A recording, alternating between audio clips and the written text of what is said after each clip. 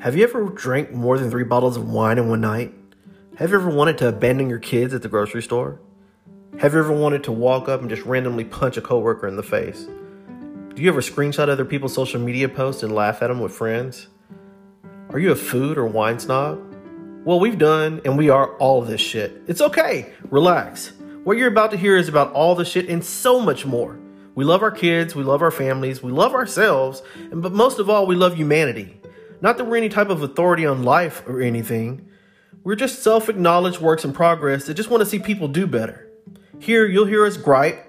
We're going to share old stories. We'll rave about food and discuss friendships, family, the service industry, and the current state of our world. Relax, grab a drink, and sit back and listen to Phil and Jaron bring you Savage Saints, courtesy of boredom due to COVID-19.